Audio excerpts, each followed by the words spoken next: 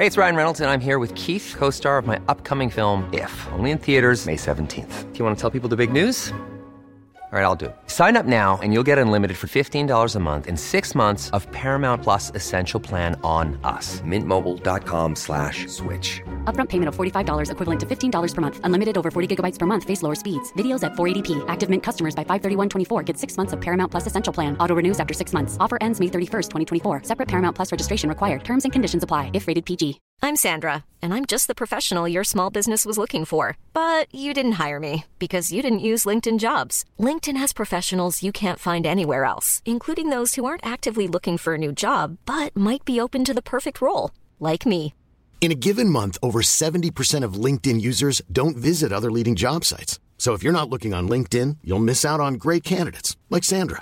Start hiring professionals like a professional. Post your free job on linkedin.com/people today.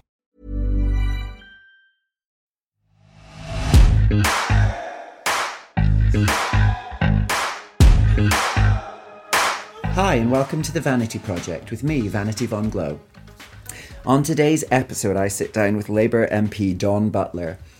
Part of the aim of this podcast is to have conversations with people from across the political spectrum. Although I do feel like I'm starting at home here a bit, because I first voted for Labour in 2007, I think, in the Scottish elections. And in every constituency I've ever lived in, as far as I'm aware, I've always had a Labour MP or MSP, despite them not winning any of those general elections. So they've not been in power all the time that I was voting for them. There seems to be a bit of a resetting of the chessboard going on in British and global politics, and some people feel politically homeless. So for me, it's really great to get to talk to one of our elected representatives, and I'll get straight into the conversation here with the wonderful Dawn, who I found to be every bit as warm and good-natured as I had expected from her other media appearances. So I'm very excited to have her on the podcast today.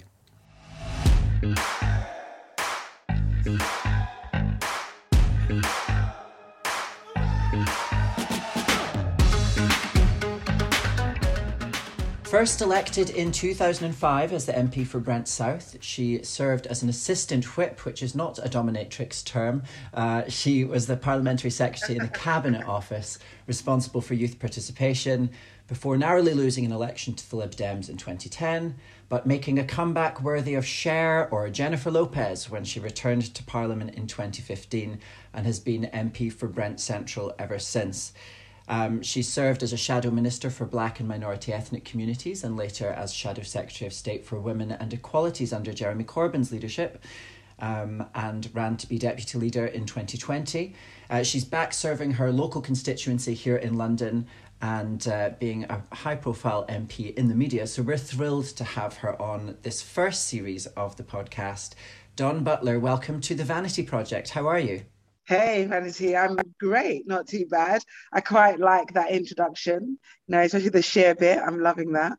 I might have to cut that and use that to introduce me at party conference. Well, I mean, you've not been around for as long as Cher, but perhaps in 70 years you'll still be in Parliament, and we can say you're just like the great lady.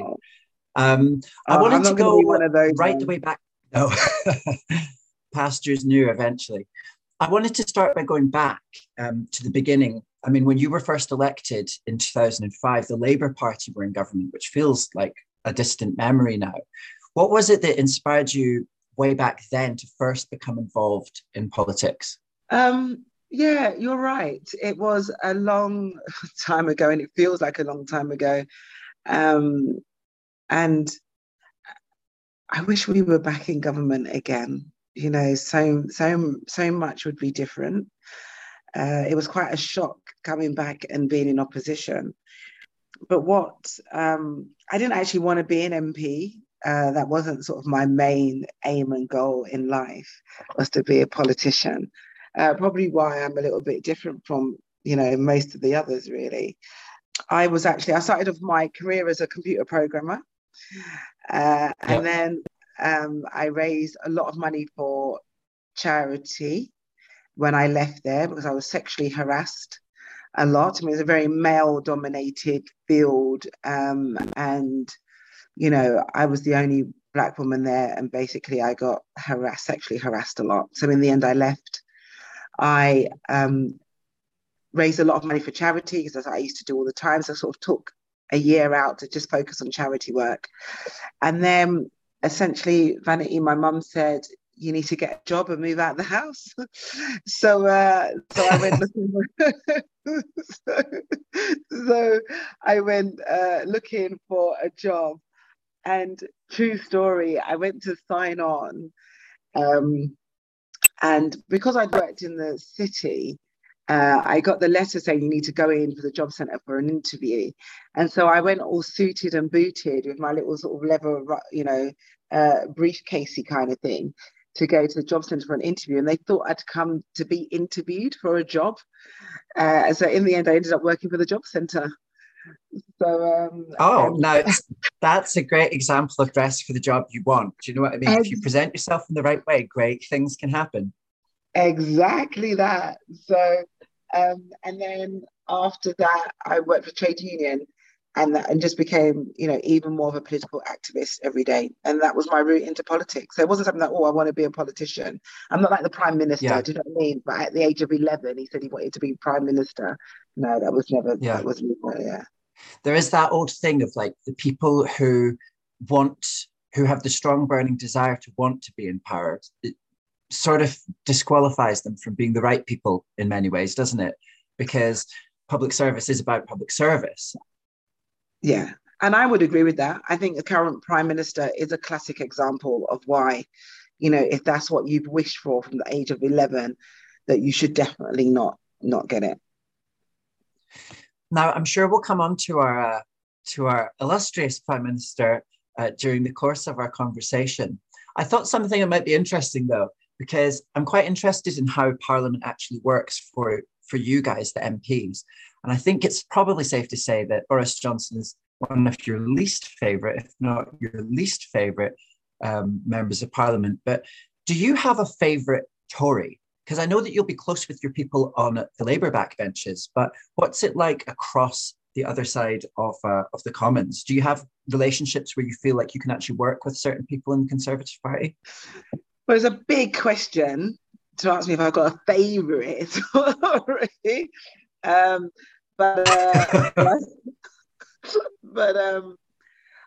No, we do work together. So I like my select committee. I'm on the Science and Tech Select Committee, and I like that committee. And Catherine Fletcher is I think she's really quite bright and clever and kooky too, sort of thing.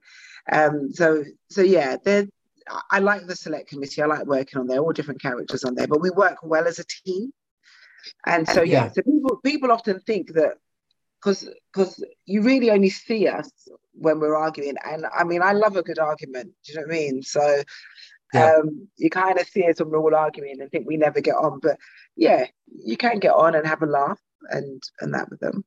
And I think in a way as well, that's human nature as well. You should be able to disagree and still be able to have a laugh in a different environment, even though I wouldn't trust some of them to look after my cat. Yes, no, I think that's right. I think I feel sometimes that some people have this belief. I remember when a lot of the SNP came down in that sort of big rush of SNP MPs. And I feel like I don't know what it was like on the inside, but I always got the impression some of the SNP MPs didn't even want to look at or talk to anyone else in Parliament. I don't know to the extent to which that would have been true, but obviously they have an opposition to the existence of Westminster anyway. So I understand that to an extent, but there's a lot of adversarial politics goes on, but at the same time, I hope our representatives can work together. It's quite heartening to hear that at least there's some room for cooperation. Yeah, very observant of you. Like, like in the movies where there's the army marching and you can just hear them coming, sort of left, right, that was a lot. Yeah. That was what the SNP were like. They hunted in the group. I think there was 50 plus of them, and they just hunted as a group. It's like they went everywhere together. They walked everywhere together. it was a little bit intimidating. Yeah, I was just like, shit, look at them. And then there was a Yeah. little bit of, God, I wish we were as united as them. There was a little bit of jealousy as well, I must admit, because they were very united.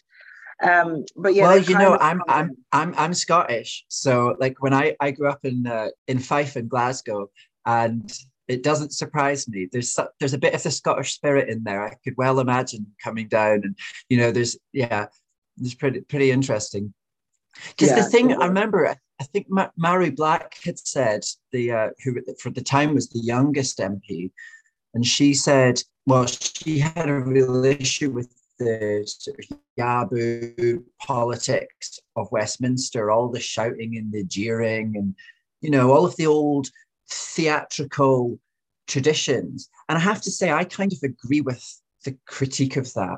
I understand it's part of the tradition of our democracy that our representatives have this theatrical mode of debate, but I'm not sure it's always that helpful to progress or to democracy, actually. I agree. But the thing is that there's a couple of things. Interesting how they soon get into it, though, right? You first of all come in and they love it. They love it.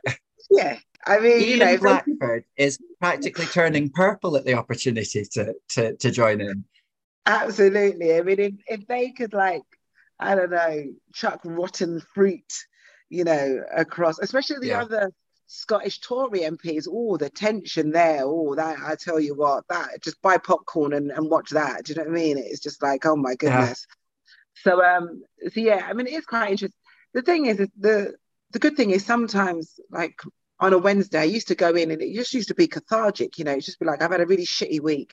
Let me just go in and shout at them, because it was just a way of getting it off the chest, really. Oh my God. See, now you're cracking me up. This is there were a very, very small list of MPs that I thought would be relaxed and open-minded to have a chat with a drag queen on something like this. And honestly, like, I've seen your other media interviews, and I thought Dawn Butler will be just very much herself, which is great. So I'm so appreciative of you chatting today. So when I think about that, the sort of the jeering politics, there is actually a set of guidelines in Parliament for what's okay and what isn't. The Erskine May rules or conventions that people have to oblige by. Now, you've had a sort of slap on the wrist before. Earlier this year, you were removed from the Commons after saying that the Prime Minister was lying or was a liar. Now, at the time, I think that ruffled some feathers. Some people thought, oh, you can't say that. That's not the gentlemanly thing to say in Parliament.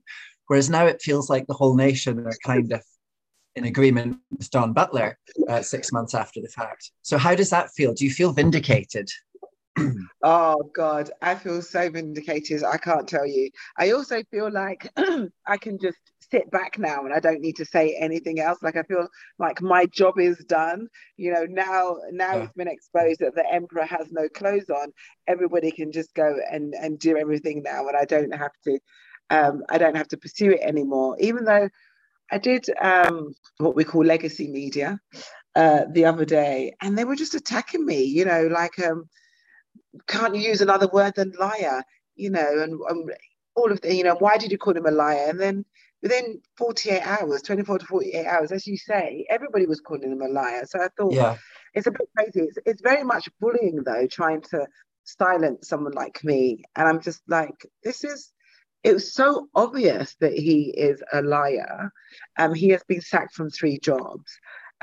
Okay, the convention in Parliament was written, as you say, like Erskine May, was written in like the 18th century, centuries ago. It was written. Yeah. And it was written at a time where it was just a couple of blokes in Parliament, smoking on a cigar, making laws, drinking a whiskey, tapping each other on the back and saying, oh, good old chap, let's just make this law and legislation. And, we're not going to call each other liars. Or, God, there's some other words as well, weird words. Like, that was the worst thing in the world you can do. But it wasn't made. Like rapscallion and stuff, I can only imagine. Stuff that we don't use anymore. Words that we probably have, no, I never even knew that they existed. But the system wasn't made for somebody like Boris Johnson in a post-truth era, following Trump. I don't know, it's like a kiddie's bike, trying to ride a kiddie's bike as a grown-up. It's just not made for you. So you've got to get a bigger bike. It's like we need to get a better system that will work and is stronger and sustainable and can hold ministers and MPs to account. And yeah.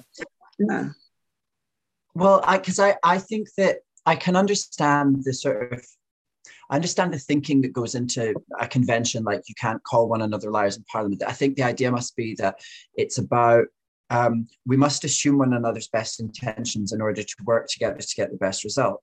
But that seems like a naive assumption, especially now in the face of recent, porky pies. And I don't say porky pies to trivialize or to make it sound small and silly. But these types of fuck ups from the government are like, I'm just stunned that they keep making them. Sort of, it's because just like a series of schoolboy errors. It's because they get away with it. The more they can get away with it, the more they will do. I mean, can you imagine trying to work in an environment where you're being gaslighted every single day? It's impossible to function, because they're saying something. They stand up at the dispatch board, they say something, and you think, oh God, I've got to look that up. I've got to duck go it, and then look it up, and then you go, hang on a minute, that's not true. And you have to keep saying, and they go, no, but it is true. And you say, well, it's not true. The facts are not that. Mm-hmm. So it's impossible to function. So at least if the rules are changed, that you have to tell the truth. If not, you have to come and correct the record, which is currently in existence, but it's not binding. At least then we can function as a parliament. Yeah, because obviously there is a lack of trust. I think this is something that probably is discussed on so many podcasts that touch on politics, is the lack of trust. People feel like they're losing trust in media and institutions and politics, in everyone's kind of confounded by social media. There's so much information. People use the term polarized, but I don't think that's quite right. I think it's more fractured. It's not that we're all at one end or the other. There's literally so many different fractures. So I do think that, honesty should be something that is aspired to from our representatives. Clarity. I feel like Boris Johnson won that last election on trust. People sort of, it was a bit of a, in the North in particular, it was okay, come on, let's give this a go this time round. I'm not sure what his chances are redeeming that, of maintaining that vote at the next level, if he's even the candidate. But I wish there was an election. Do you feel like we're becoming too yes, it would be a good time for Labour. Do you think we're becoming too do you think we're becoming more fractured and polarized, or do you just think that because we have all of these ways of communicating, we're just noticing it more now? No, I think there's a number of things. I think that social media and algorithms have a huge role to play. So I think that what they're doing is, because it's all about clickbait. It's all about, that's how they make money. So they try and keep people online, they try and keep people scrolling. So, if you're upset about something and you look at it, you read something about it, they will just keep throwing you more and more things that will just get you more and more upset. And unless you make the it's a hijacking of the limbic system, which is not a phrase I could elaborate on, but I understand that it's that news companies, app designers, they understand that we will give our attention to things that feel threatening or scandalous, and we're kind of emotionally addicted to that cycle. And apps and news headlines are actually designed to perpetuate that emotional addiction.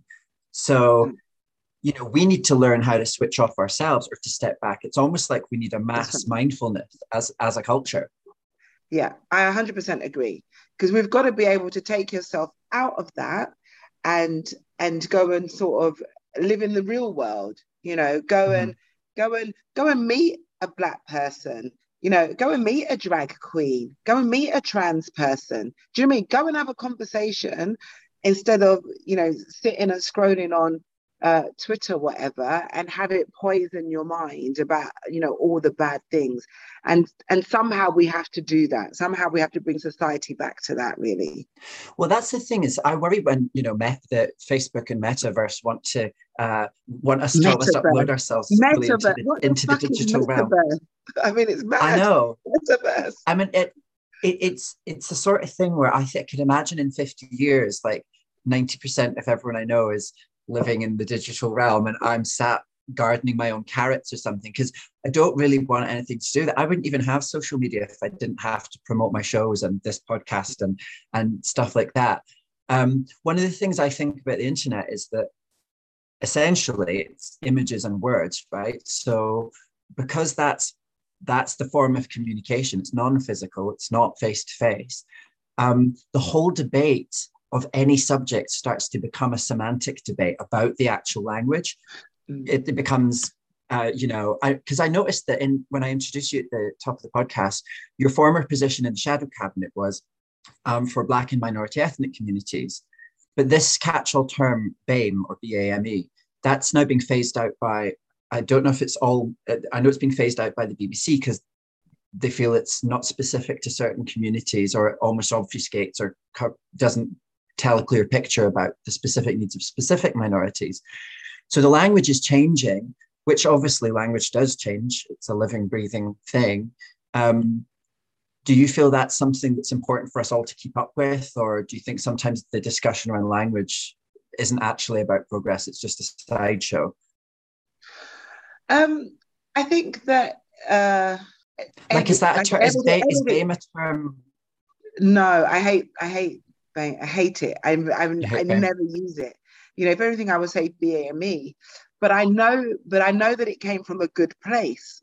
So I know that, and I appreciate that it came from a place where people wanted to be inclusive, and so it is just about learning and educating and being respectful and inclusive. And so, you know, and that means that we all have to go on a journey.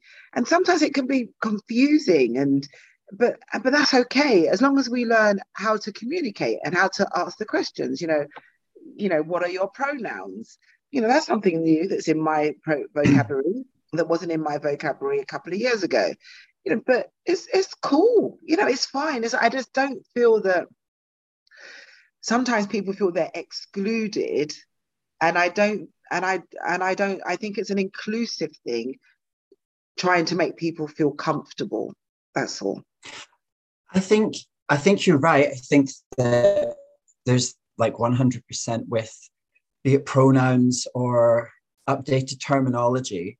I think that's often inspired by the desire to be more caring, actually. So it comes from the place of, right, what can we do to accommodate more people?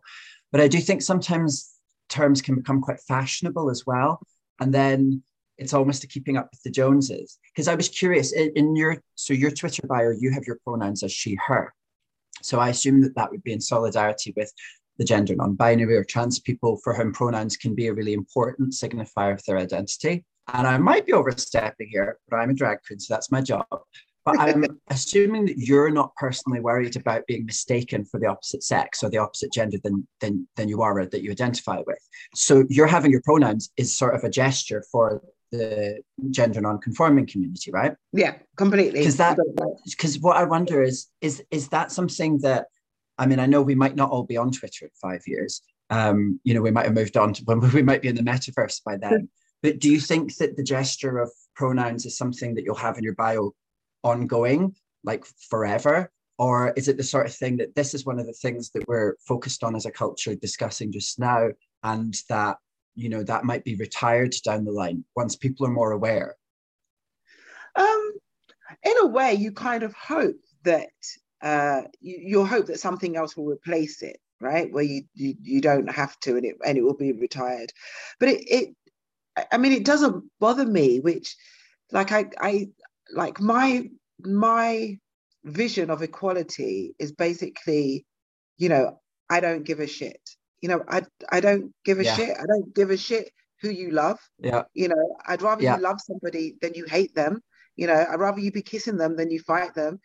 I don't give a shit how you present yourself. If you're not doing anybody any harm, I really don't give a shit. I don't need to center myself in other people's, world issue problems for it to be about me. And I think, if somebody wants to be referred to someone a particular pronoun and that makes them feel comfortable, for them, and what harm does it do me? Nothing. Fighting for somebody else's equality does not diminish my equality whatsoever. I learned to sign because I worked with somebody who was deaf, and I went to college with somebody, two people who were deaf. I only ever learned to sign my name, and I kind of felt a bit guilty about that. Like I could have done more. And so, that's why I learned to sign. Okay, I went to evening classes. It took time to do it. But at the end of the day, for me, if I can make somebody else feel more included, God, that's an easy gift. It's an easy gift to do. Wow, I mean, that's incredible. I always think, because living in London, we have so many friends who come from different countries, particularly in Europe, right? So half my friends will be like, I'll be at a house party and there's like Czech, Lithuanian, French, Spanish, Italian, and we're only friends because they all speak English. Like I can't speak any of those languages. So I always think, wow, it's like, I'm so grateful that it's through their having learned a language that we're able to have this party and be this group, So I totally agree. I think it's important where you feel it's right to make those gestures for people. Thank you for answering that. I always get anxious when I'm asking people around any questions around the gender or pronouns or anything like that, because I feel that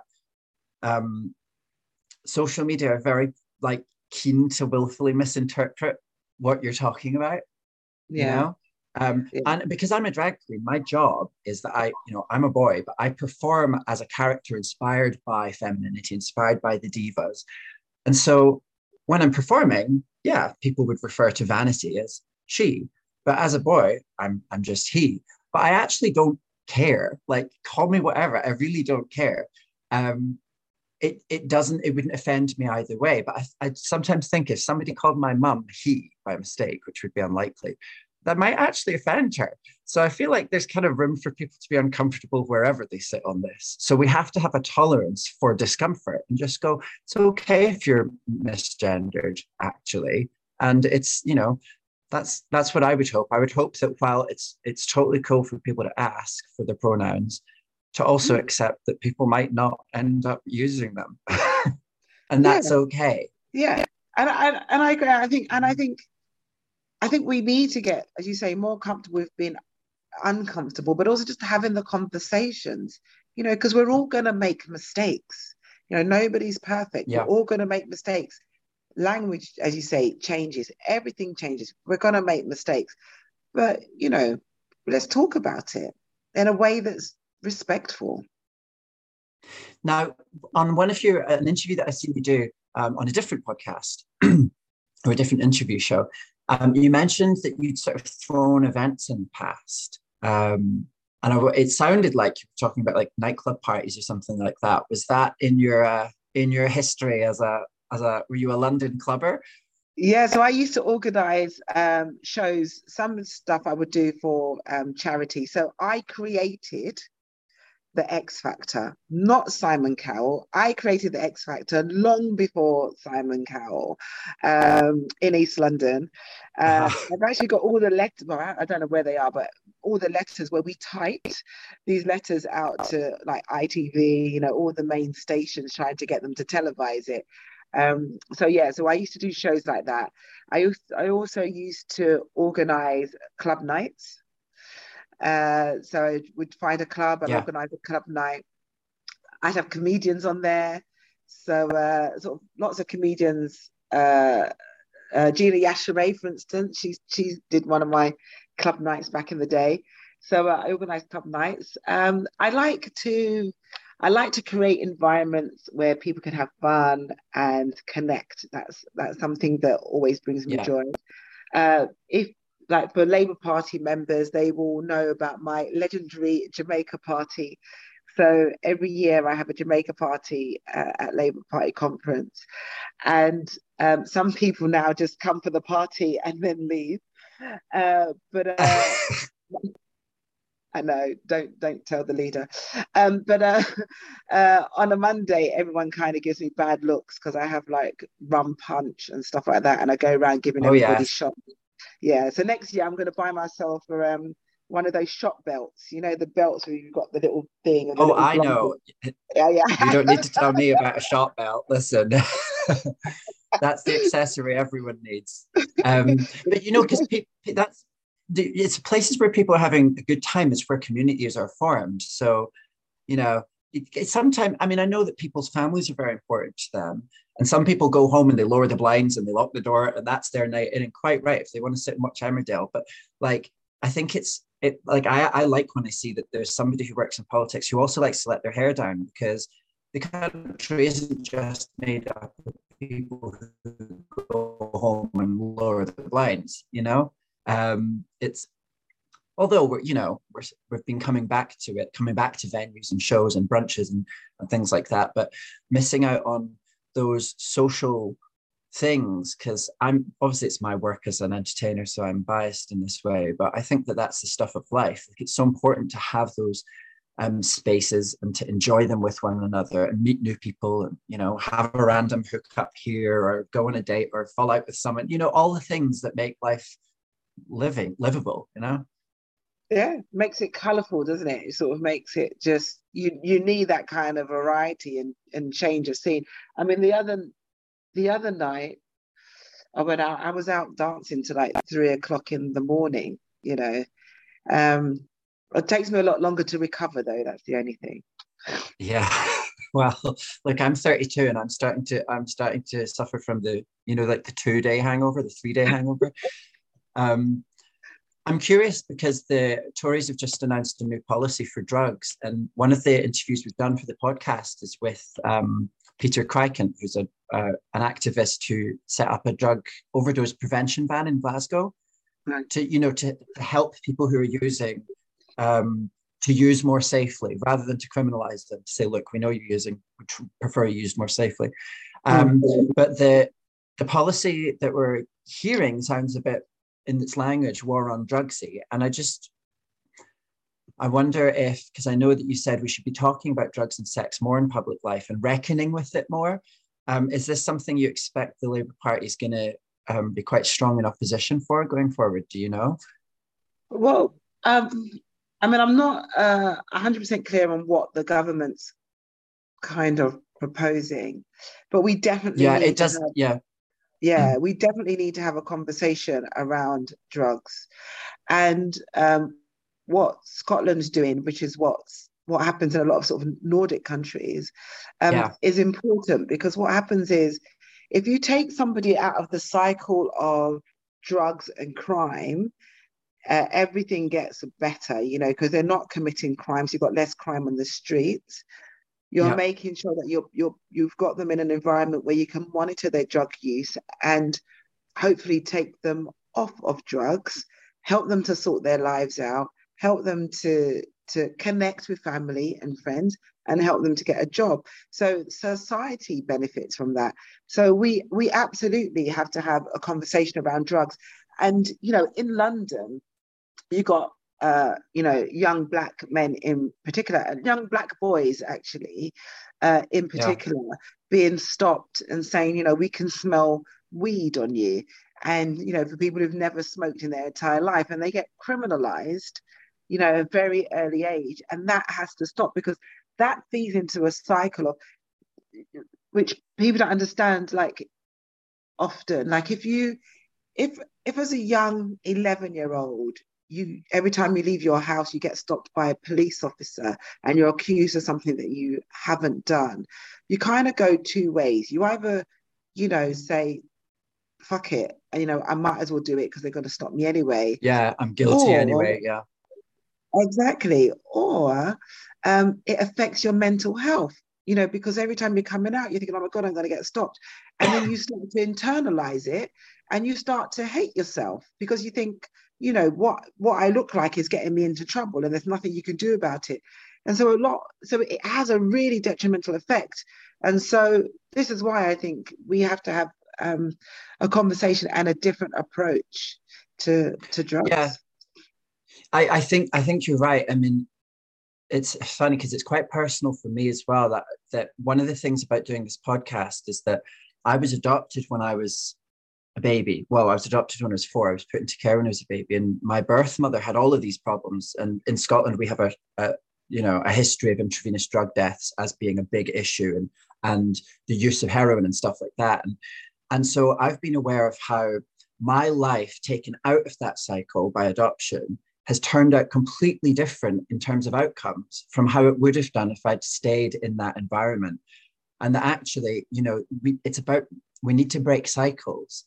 And it's all very well to moralize about people's drug use, but we do need to have a conversation within our culture about why people want to take drugs. And you can't really get past the fact that because a lot of them are fun and a lot of them also are substitutes for meaning, substitutes for things that people are looking for that they used to get from community and from church and from family.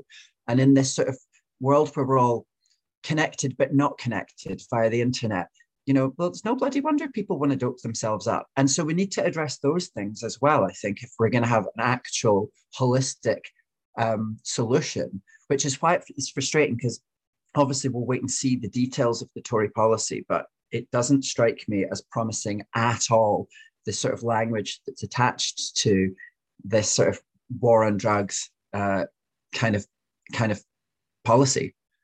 Yeah, because what happened is for the Tories, whenever they're in trouble, they would talk about immigrants and crime because they think it makes them look tough. But let's not forget, at least half of the current cabinet has boasted about taking drugs, Class A drugs, right? And so it's very different when you've got money that you can pay for your drug use, because then you just become a functioning drug addict. You're still a drug addict, but you're just a functioning drug addict. It's when you can't afford to pay for your drug use that other issues come in. Problems, yeah. So, it's a very they have a very elitist way of looking at things. That's why it kind of made me laugh when the speaker said, they're going to put the sniffer dogs around Parliament and, and 11 out of the 12 places, that they found sort of heroin and cocaine. And I was like, yeah, go for it. Let's do it. Let's absolutely do it. Because I just think that is perfect, absolute perfect. Because they always talk about it like it's somebody else, somebody else's drug problem. Yeah. You've got a bloody drug problem, mate. We saw that little sniffer dog jumping up and down on the Prime Minister. It wasn't because he thought he had a bone in his pocket. Do you know what I mean? It's funny because I imagine, in my mind, I'm quite sure Priti Patel has probably never even had a double vodka. She seems very straight laced and maybe doesn't have enough fun.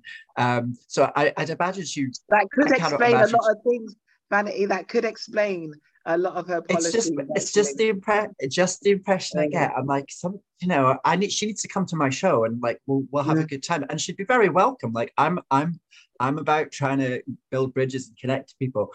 But I can imagine her bringing in all the sniffer dogs and then being stunned to learn that it's everyone around her who's, or staffers and representatives. And that's the thing. I think you're right. God, I can't stand hypocrisy, and neither can the electorate. I was talking to Peter Tatchell, the human rights and LGBT campaigner, and he used to, as a quite radical, quite shocking campaign, he would out priests who were preaching that it was wrong to be gay, but on the meantime having sex with men, and he would out them, and it was very controversial. But he said that what he was doing is he was outing hypocrites, and that their hypocrisy had earned them an outing. They'd have been left alone otherwise, and that's very contentious. I don't know how I feel about that, but it does speak to how infuriated people are at the idea that they're being moralized to by people who are at it themselves. Yeah, I mean that's a difficult one, isn't it? Because do you actually, is it ever right to out somebody themselves? You know, yeah, Well, but yeah, that's a big moral question. I think a lot of people in the LGBT community would disavow that as a tactic, because privacy is part of our safety. Um, so yeah, I mean, it was just, that sort of all happened in the 90s, I think. So when I was still just a wee boy, so I don't. That's from a bygone era. It's funny. Sometimes I'm glad when there's something I don't need to have an opinion on. I'm like, now, yeah, like that's not happening now, so I don't need to have a view on it. I think that's something we have a lot of pressure to do. We have a lot of pressure to have an opinion on everything now, and like I don't know enough about.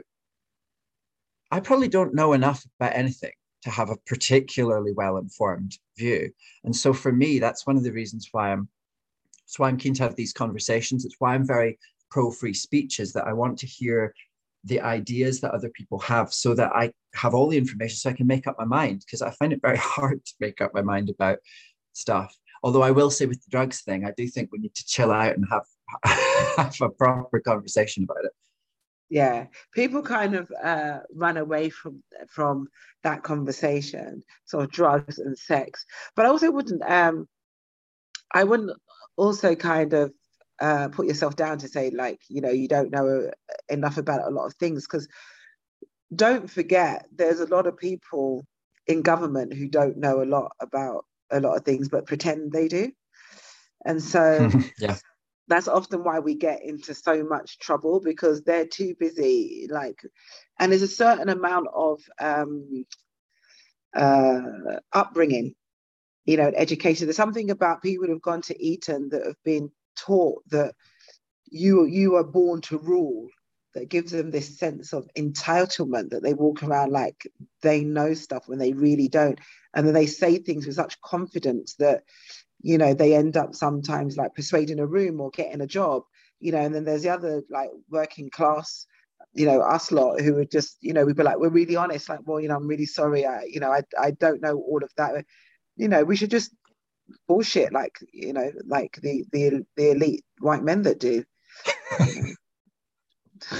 So we're almost at the end of our conversation, and I'm so glad and grateful that you've come on to have the chat with us today. When you were at the Labour Party conference a few years ago, you read out the lyrics of The Greatest Showman at the end of your address to conference. So I just had an idea for you of a few things that you might read out in Parliament if you want to use song lyrics the next time that you're speaking. So here we have one for you. This is Fleetwood Mac. If I could turn the page in time, then I'd rearrange just a day or two. Close my eye, close my eyes, but I couldn't find a way. Tell me lies, tell me sweet little lies. Tell me lies, tell me lies. Do you think you could do that to the Prime Minister next time you think he's going to waffle on? I could kind of, yeah, I could do the beginning bit and then just do kind of just leave the space for everybody to fill in the gaps. Yeah, I could do that. Could do that. I like it. Well, listen, I don't want to take up any more of your time. You've been very generous. I know it's very hectic, probably in the run up to Christmas, normally for an MP, but everything's in turbo mode at the moment. So Dawn Butler, thank you so much for being a guest here on the Vanity Project. Vanity, thank you so much. I've totally loved it. Can't wait to come and see your show.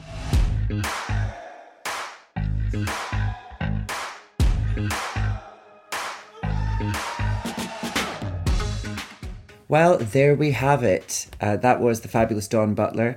Usually in this slot now, we would have what we call Queen's Corner, where we would have a discussion with someone from nightlife, be it one of my drag queen friends or DJs and people like that. But we were unable to schedule someone in, and I'm so keen to make sure that these podcasts go out in a timely fashion above all else. So to make sure that we still get this up on time, I'm going to reflect on the conversation solo. This is what it's like being inside my head. One of the things I loved about what Dawn was saying is that when it comes to other people and their choices and their lifestyles and who they are, Dawn doesn't care how people live their lives, as long as they're not hurting anybody else. And this to me is like a very traditional liberal approach to life. And when we say we don't care, we don't mean, oh, we don't care and we hope you have a shit time. It means, I don't care and I hope you have a wonderful time. I hope you enjoy yourself. I hope you find fulfillment. I know that the Everybody Hates Us brigade might want to willfully misinterpret that as some dismissal of the rights and needs of minorities, but that's obviously not what Dawn's saying. I'd ask listeners to do as Dawn has done and keep an open mind when having conversations with people who you might disagree with on certain things. Although I have to say I find myself agreeing with much and most of what Dawn had to say today. You know, we touched on topics like trust in government and the shifting of political and interpersonal language and drugs policy and beyond. So it can be dicey subjects. So I find that being warm and frank is the way to have these conversations. And that's exactly how we should discuss ideas, with open minds and open hearts. Having a high-profile elected representative on the podcast so early on, I hope is going to be really good for us. But if you are enjoying the conversation so far, we also need your support. So do subscribe to the Vanity Project, or even better, share it on your timeline with your friends. This is a great conversation to do that with, because we've got a high-profile MP who's like bright and brilliant and able to have a laugh. And so hopefully your friends will find this interesting too and become glowworms, joining the Vanity Project as regular listeners.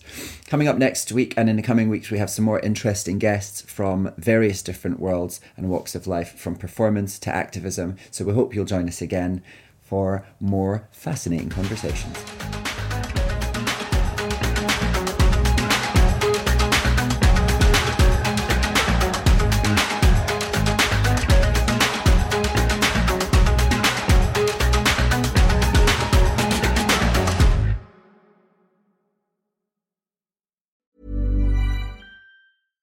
How would you like to look 5 years younger? In a clinical study, people that had volume added with Juvederm Voluma XC in the cheeks perceived themselves as looking 5 years younger at 6 months after treatment. Look younger, feel like you. Add volume for lift and contour in the cheeks with Juvederm Voluma XC. Reverse signs of aging by adding volume to smooth laugh lines with Juvederm Volure XC. For important safety information and to find a licensed specialist, visit Juvederm.com. That's JUVEDERM.com. Not for people with severe allergic reactions, allergies to lidocaine, or the proteins used in Juvederm. Common side effects include injection site redness, swelling, pain, tenderness, firmness, lumps, bumps, bruising, discoloration, or itching. There's a risk of unintentional injection into a blood vessel, which can cause vision abnormalities, blindness, stroke, temporary scabs, or scarring. Talk to a licensed specialist to find out if it's right for you.